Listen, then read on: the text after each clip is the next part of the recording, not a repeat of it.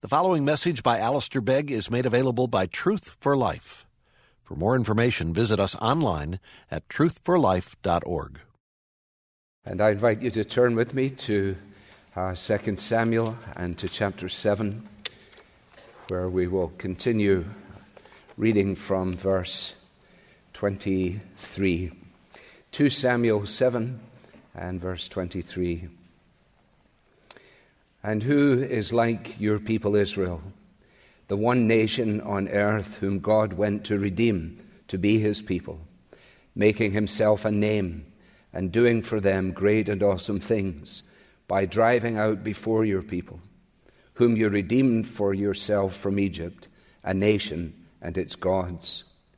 And you established for yourself your people Israel to be your people forever. And you, O Lord, became their God. And now, O Lord God, confirm forever the word that you have spoken concerning your servant and concerning his house, and do as you have spoken. And your name will be magnified forever, saying, the Lord of hosts is God over Israel, and the house of your servant David will be established before you. For you, O Lord of hosts, the God of Israel, have made this revelation to your servant, saying, I will build you a house. Therefore your servant has found courage to pray this prayer to you. And now, O Lord God, you are God, and your words are true, and you have promised this good thing to your servant. Now therefore may it please you to bless the house of your servant, so that it may continue forever before you. For you, O Lord God, have spoken, and with your blessing shall the house of your servant be blessed forever. Amen. Father, we thank you that your word is fixed in heaven. We realize that we do not live by bread alone, but by every word that proceeds from your mouth, from the mouth of the living God. We thank you that you continue to speak through what you have already spoken, that has been left to us in your word, to which we now turn, seeking the help of the Holy Spirit. In Christ's name, amen. Well, we left David last time, as it were, sitting in God's presence and singing God's praise. As we were just singing this song just now, I was thinking to myself how very happy I think he would have been to join in with this particular song.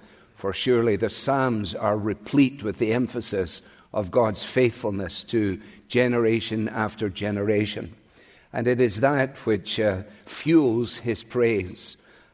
He has been humbled by all that God has done. Back in verse 18, he sat before the Lord and he said, who am I, O Lord God?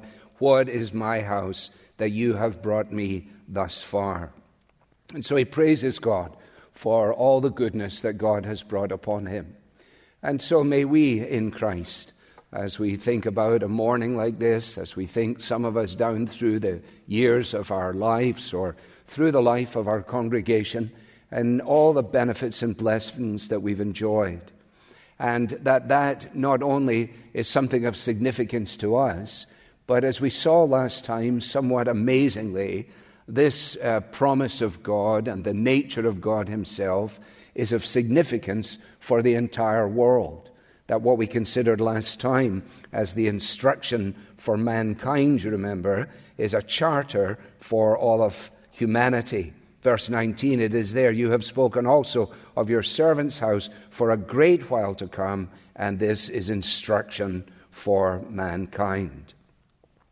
In other words, when we understand what God is saying here in his word, we realize that the word that God spoke through Nathan to David is the same word that enables not only David, but all of us who accept it to see God's world and God's purposes in an entirely different light.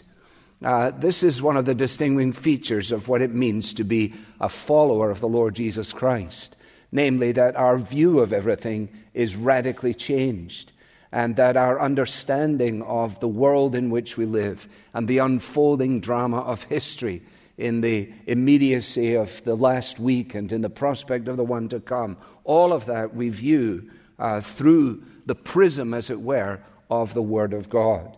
And that is what David is doing, sitting in God's presence, pondering the nature of God himself and offering to him praise. If you are a believer, and many of you profess to be, then it is time, I suggest to you, that we recover our confidence in this perspective, that we recognize that we are different, that God has redeemed us for himself, that he has put us in the framework of these days, and it is to him that we look and in him we trust. So, from the nature of God fueling David's praise, we now go on to see that the very same thing fuels his petitions or his prayers. That the way in which he prays is on the basis of the promises of God. He is, if you like, standing on God's promises. And the word that he has spoken to him, in verse 25, you will see it there. And now, O Lord God, confirm forever the word that you have spoken concerning your servant, concerning his house, and do as you have spoken. So let's consider this from three perspectives. First of all, as it unfolds in terms of God's people, and then God's word, and then God's blessing. Verses 23 and 24, who is like your people Israel. He's already extolled God for the unique nature of God. There is none like God. And now he goes on to say, and your people Israel are peerless. And then he explains why this is the case. You will see. Who is like your people? The one nation on earth whom God went to redeem to be his people. Here he says is the distinguishing feature. Now, I don't want to do a trail through the whole Old Testament, but let's just reinforce this in our thinking with a couple of cross-references. If you turn for a moment to Exodus chapter 6, where the promise of God's deliverance is rehearsed for us, and right in the beginning of that chapter, you have this very same emphasis. Moses is to say, verse 6, to the people of Israel, I am the Lord, and I will bring you out from under the burdens of the Egyptians, and I will deliver you from slavery to them, and I will deliver you with an outstretched arm and with great acts of judgment.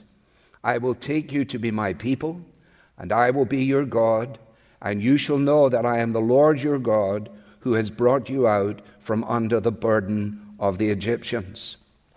When you come to Deuteronomy, and as I say, I won't trail you through this, but let me just give you something for homework in Deuteronomy chapter 4, again around verse 7, I think it is. Yes, it's the same thing.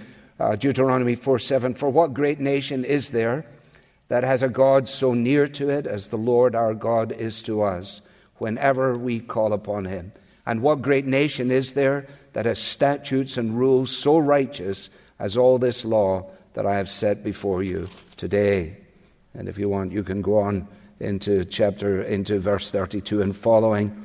God is speaking through Moses, and he says, did any people ever hear the voice of a God speaking out of the midst of the fire, as you have heard and still live? Or has any God ever attempted to go and take a nation for himself from the midst of another nation by trials, by signs, by wonders, by war, by a mighty hand and an outstretched arm, and by great deeds of terror, all of which the Lord your God did for you in Egypt before your eyes? To you it was shown that you might know that the Lord is God. There is no other besides him. Now, this is absolutely unequivocal and very straightforward and foundational to all that David is now about to pray. The people of Israel had been freed from bondage in order to belong exclusively to God. And as you know, when Paul picks this up in the New Testament and he's driving home the responsibilities and privileges of being members of the body of Christ, he is using the very same language. 1 Corinthians 6, he says to them, remember, you were bought with a price. You have been redeemed in order that you might belong. You belong now to God exclusively. You belong to one another. He has brought you into a family. He is making you a people.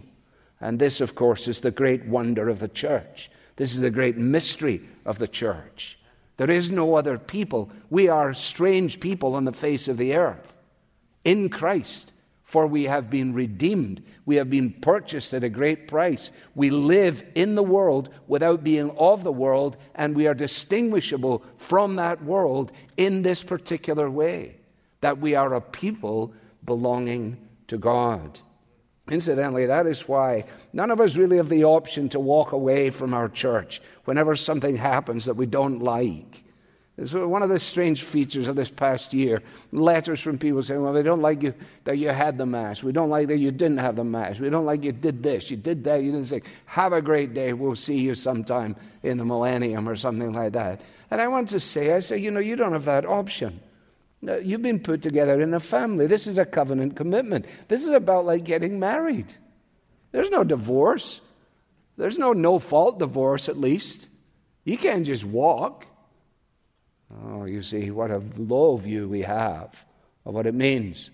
The idea that our belonging is a sort of utilitarian feature. It provides us with relaxation and enjoyment and a few people to hang around with, as opposed to the wonder of it. Oh God, there is no God like you. What God in the world ever speaks to you? See? That's what's happening.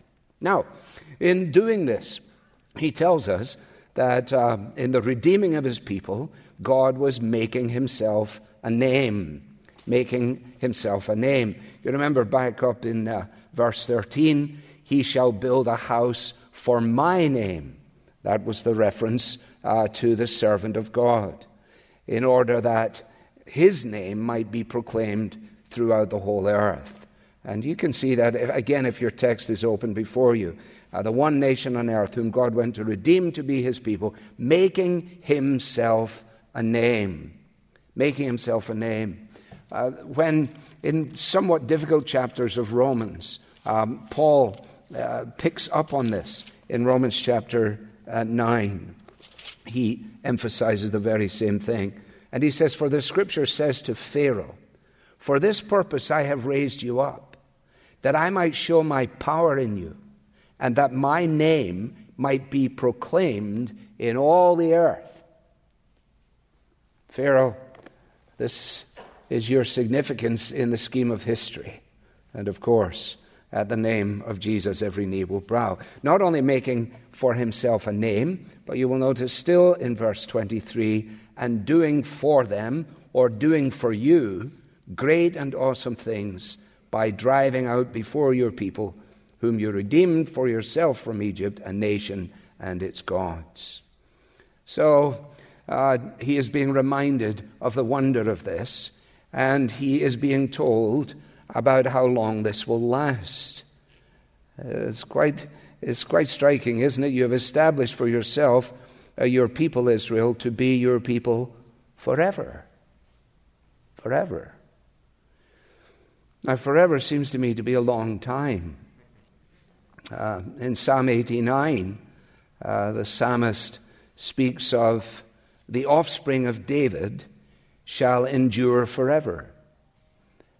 His throne shall last as long as the sun shines. Like the moon, it will be established forever. Like the moon in the sky is a faithful witness to the fact of God's creative and sustaining power. So this throne will last forever. Now, here's an inevitable question, and I hope it is already in your mind. I hope I don't have to pose it for you. And the question is this: how then are we to understand the unlimited duration of the throne of David? How are we to understand what is being said here as people living all these years later, as dwellers in the 21st century, reflecting on events that go so far back into the past and speak so clearly about the forever aspect of it? Well, in short order, the answer to that question is that the path from, if you like, 2 Samuel 7 to the New Testament church, that path is via the person of the Lord Jesus Christ. So that, as we've said in the past in these studies, it is vital that we understand the Bible Christologically. That we understand that when we're reading sections like this, they finally find their focus in Jesus himself. And if we doubt that, then we only need to make sure that we're paying attention to the way in which the New Testament speaks of these things. So, for example, when Paul writes to the Galatians, he says, Christ redeemed us from the curse of the law by becoming a curse for us. For it is written, cursed is everyone who is hanged on a tree. Here's verse 14 of Galatians 3. So that in Christ Jesus, the blessing of Abraham might come to the Gentiles, so that we might receive the promise of the Spirit through faith. Now, we're not going to delay on this, but we need to recognize this. It is important. How does God's promise to Abraham find fulfillment in the picture to which we often refer in Revelation chapter 7, where there is assembled a great company that no one can number from every tribe and nation and language and people and tongue?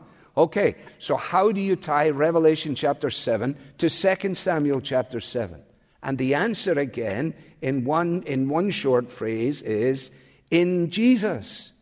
In Jesus. You see, the purpose of God from all of eternity was not Adam and Eve in the garden, but was Christ on the cross. The purpose of God was to redeem a people for himself. When we studied in Ephesians, I hope some of us remember that we even studied Ephesians, let alone remember what we studied in Ephesians. But in Ephesians 2, I think we were wonderfully helped, at least I was. Remember, Paul says that at one time you Gentiles in the flesh, called the uncircumcision by what is called the circumcision, which is made in the flesh by hands. Here we go. Remember that you were at that time separated from Christ, alienated from the commonwealth of Israel, strangers to the covenants of promise, all of which enjoyed by Israel, having no hope and without God in the world.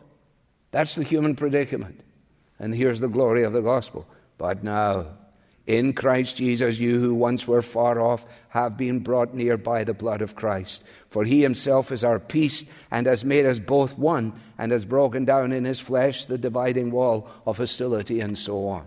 Here is the answer, you see, to the question. Where are we to understand this? Only then in Jesus. Only in Jesus. During the past week, I had a wonderful opportunity to talk to a man that I met from another state entirely. And when he asked what I did, I told him that I was a rabbi, because I detected that he was from the tribe of Abraham, that he was a Jewish man. And he said, "Oh, so you can see that I'm Jewish?" I said, "Yeah, I can."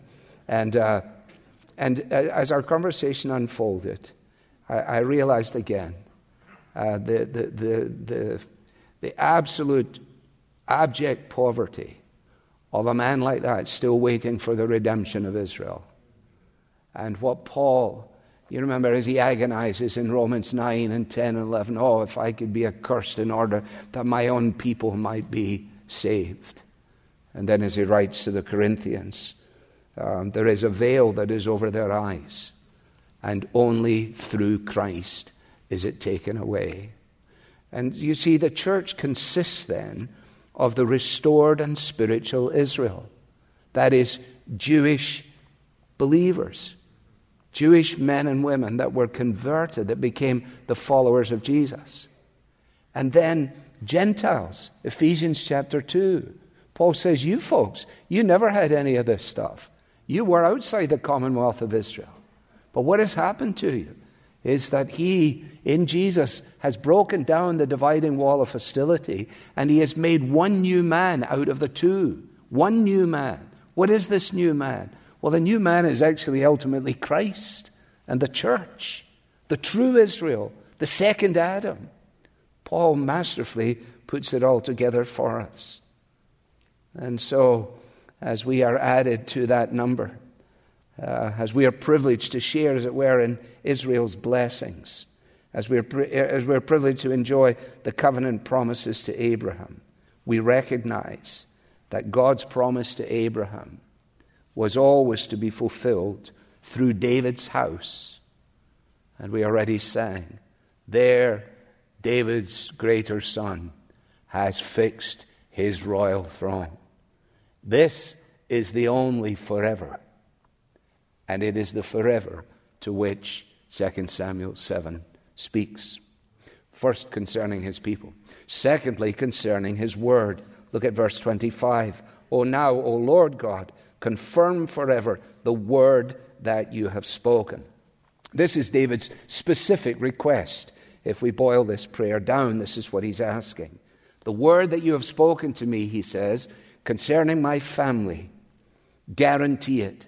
Guarantee it perfectly. Guarantee it permanently. In other words, O God, do what you have promised. Or in the word of the text that is before us there, do as you have spoken. You'll see the final phrase of verse 25. We take that as a title for our study today. Do as you have spoken. And again, you will notice the forever aspect of it. Confirm forever the word that you have spoken. Go forward to verse 27. For you, O Lord God of hosts of Israel, have made this revelation to your servant. You made this revelation. When you do this, when you fulfill this, then your name will be magnified, notice, before all the nations of the world. Wow, what a picture that is. Before all the nations of the world. In conversation with my Jewish friend this week, he said to me, we don't do what you're doing. He said, we're not trying to make more Jewish people.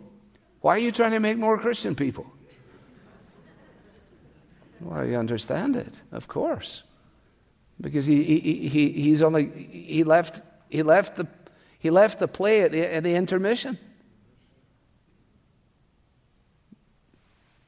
The Pentecost, the Spirit of God is poured out.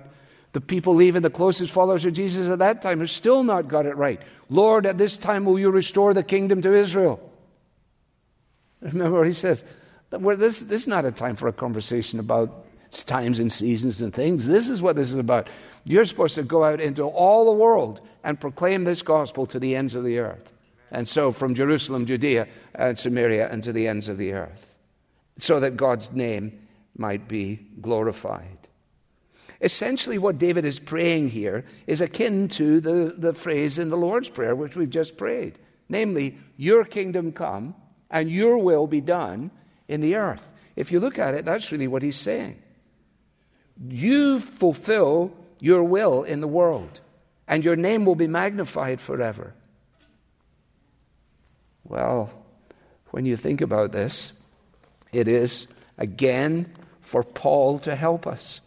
When he opens his letter to the church at Rome, you have it wonderfully revealed for us. Paul, a servant of Christ Jesus, called to be an apostle, set apart for the gospel of God, which he promised beforehand through his prophets in the Holy Scriptures concerning his Son. The Old Testament pointed to Jesus, who was descended from David according to the flesh, was declared to be the Son of God in power, according to the Spirit of holiness, by his resurrection from the dead, Jesus Christ our Lord, through whom we have received grace and apostleship, to bring about the obedience of faith for the sake of his name, here we go again, among all the nations, including you who are called to belong to Jesus Christ. Now, there you see it, back in verse 27. For you, O Lord of hosts, the God of Israel, you made this revelation to your servant, saying, I will build you a house. Therefore, he says, I have found courage to pray this prayer. So his prayer is on the basis of God's promise. His prayer is asking God to do what he has promised to do. Now, if you think about this, the kingdom promise fulfilled in Jesus is then the kingdom for which David was praying. When David prayed in this way here in 2 Samuel 7, he could never have had any real concept of what this would mean. And even today we do not know ultimately how the Spirit continues to move, convincing men of sin, revealing Jesus through the Word, creating faith in Him, daily adding to the number those who are being saved, adding to His forever family. Well, you say that seems rather strange, asking God for things He's promised. Well, it may seem strange to you, but fathers can make promises to their children, and they don't mind when their children come back and remind them of the promise. In fact, I think it's a refrain you hear often from a child's voice, even as you're passing in the street. But Daddy, you promised. But you promised. That's what David is saying.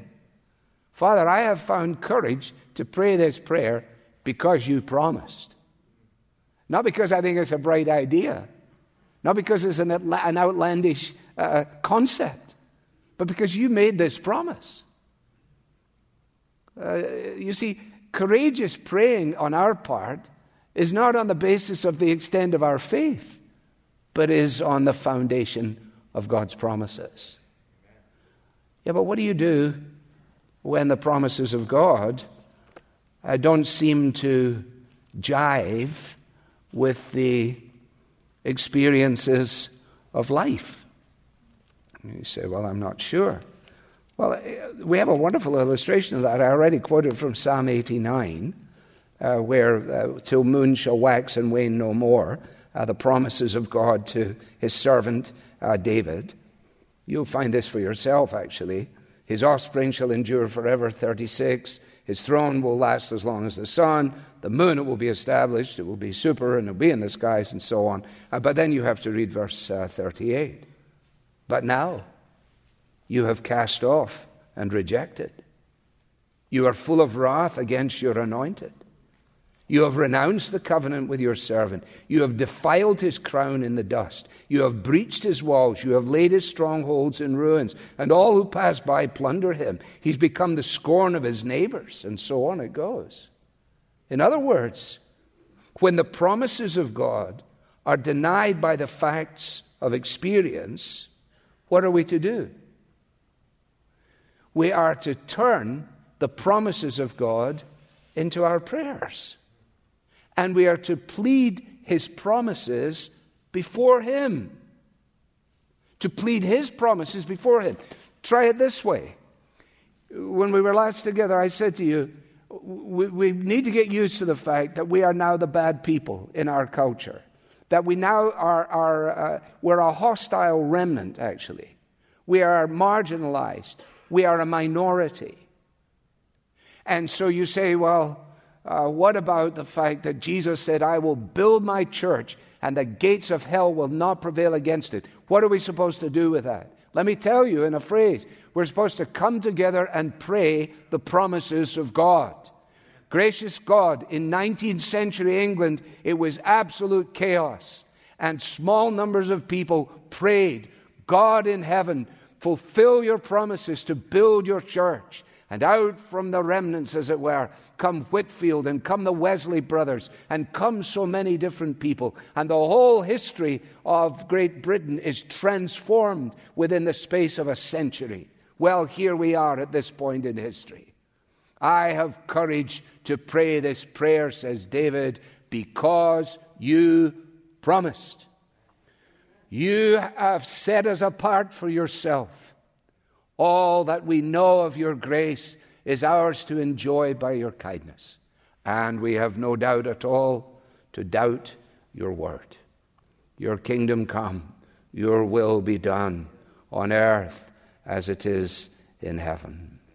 One day the kingdoms of our world will become the kingdoms of our God and of his Christ, and he shall reign forever and ever. So from God's people to God's word and to God's blessing. Verses 28 and 29, and now, O Lord God, your words are true. You've promised this good thing. Now, therefore, may it please you to bless the house of your servant. Now, he's not just asking here for dear God, may we have a nice week, which is fair enough. The Lord is concerned at every detail of our lives, but that's not what he's saying. Therefore, may it please you to bless the house of your servant, so that it may continue forever before you. He's no longer thinking about building a house for God. That's where the chapter began. He lived in a house, and he said, I dwell in a house of cedar. The ark of God dwells in a tent. And Nathan tells him that's not going to be your job. But instead of being concerned to build a house for God, he's asking God to fulfill the promise of his word. That he, is that back in verse 11? I have to check. From the time that I appointed judges over my people, I will give you rest from all your enemies. Moreover, the Lord declares to you that the Lord will make you a house. He will make you a house. What is the house? It's not 7100 Pettibone Road. This is just a room in which we gather. No, it is a dynasty. There is a king. And in this king, all the families of the earth will be blessed. As we come up to this Easter time, and we look forward to it immensely, we need to recognize that perhaps next Sunday we'll just stay with the king motif and pick up on the words, see your king comes to you riding on a donkey, just so that we can keep that framework in our minds. Perhaps we will, perhaps we won't.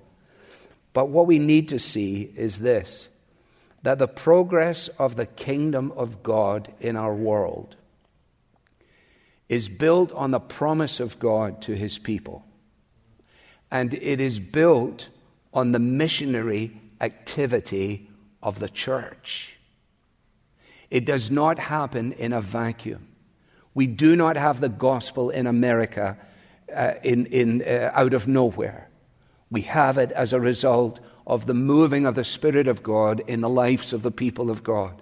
And some of the awakenings that ran through our nation in the eastern states and down into the south have given to us the benefits that we enjoy today. And so the picture that we're given of a great company of nations all around the throne of God and before the Lamb, we need to realize that the implication is not that these things happen by themselves, but they happen as a result of the gospel going out into all the world. A gospel that goes to our Jewish friends first, and then to all who follow. And you and I, whatever else we've been charged with, are charged with the immense responsibility and peculiar privilege of taking this great news, all this history of a kingdom that is before us and built behind us and all around us, so that others might come to taste the living water. Do I realize that brief conversation with Jeremy this week is gone in an instant? It's done. A seed is sown. Please, God, you have promised. You have promised. Save Jeremy. Show him that Jesus is the Messiah. Help him to drink the living water. Help our children in the nursery to realize who Jesus is, so that your kingdom may come, that your will might be done throughout all the earth. Well, it's appropriate that we pause for a moment and pray. Lord, we want to learn, like the disciples. We say to you, Lord, teach us how to pray. Help us to pray kingdom prayers.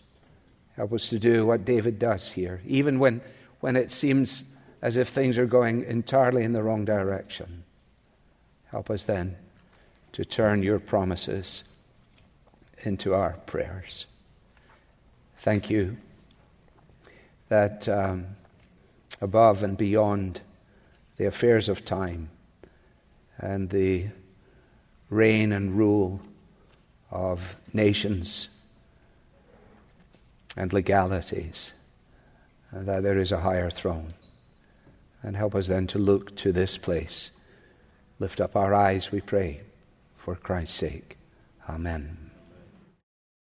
You've been listening to a message by Alistair Begg from Truth for Life, and you're welcome to pass this sermon along to others, but please don't charge for it or alter it without written permission from Truth for Life. This content has been provided to you free of charge by the generous supporters of Truth for Life. For additional information about how you can support Truth for Life, please visit us online at truthforlife.org. There you'll find free message downloads from Alistair Begg, as well as links to our podcast, mobile apps, and other resources to help you grow in your Christian faith. Again, the website is truthforlife.org. You can also follow us on Facebook and Twitter to stay in touch with Truth for Life and Alistair Begg. Truth for Life, where the learning is for living.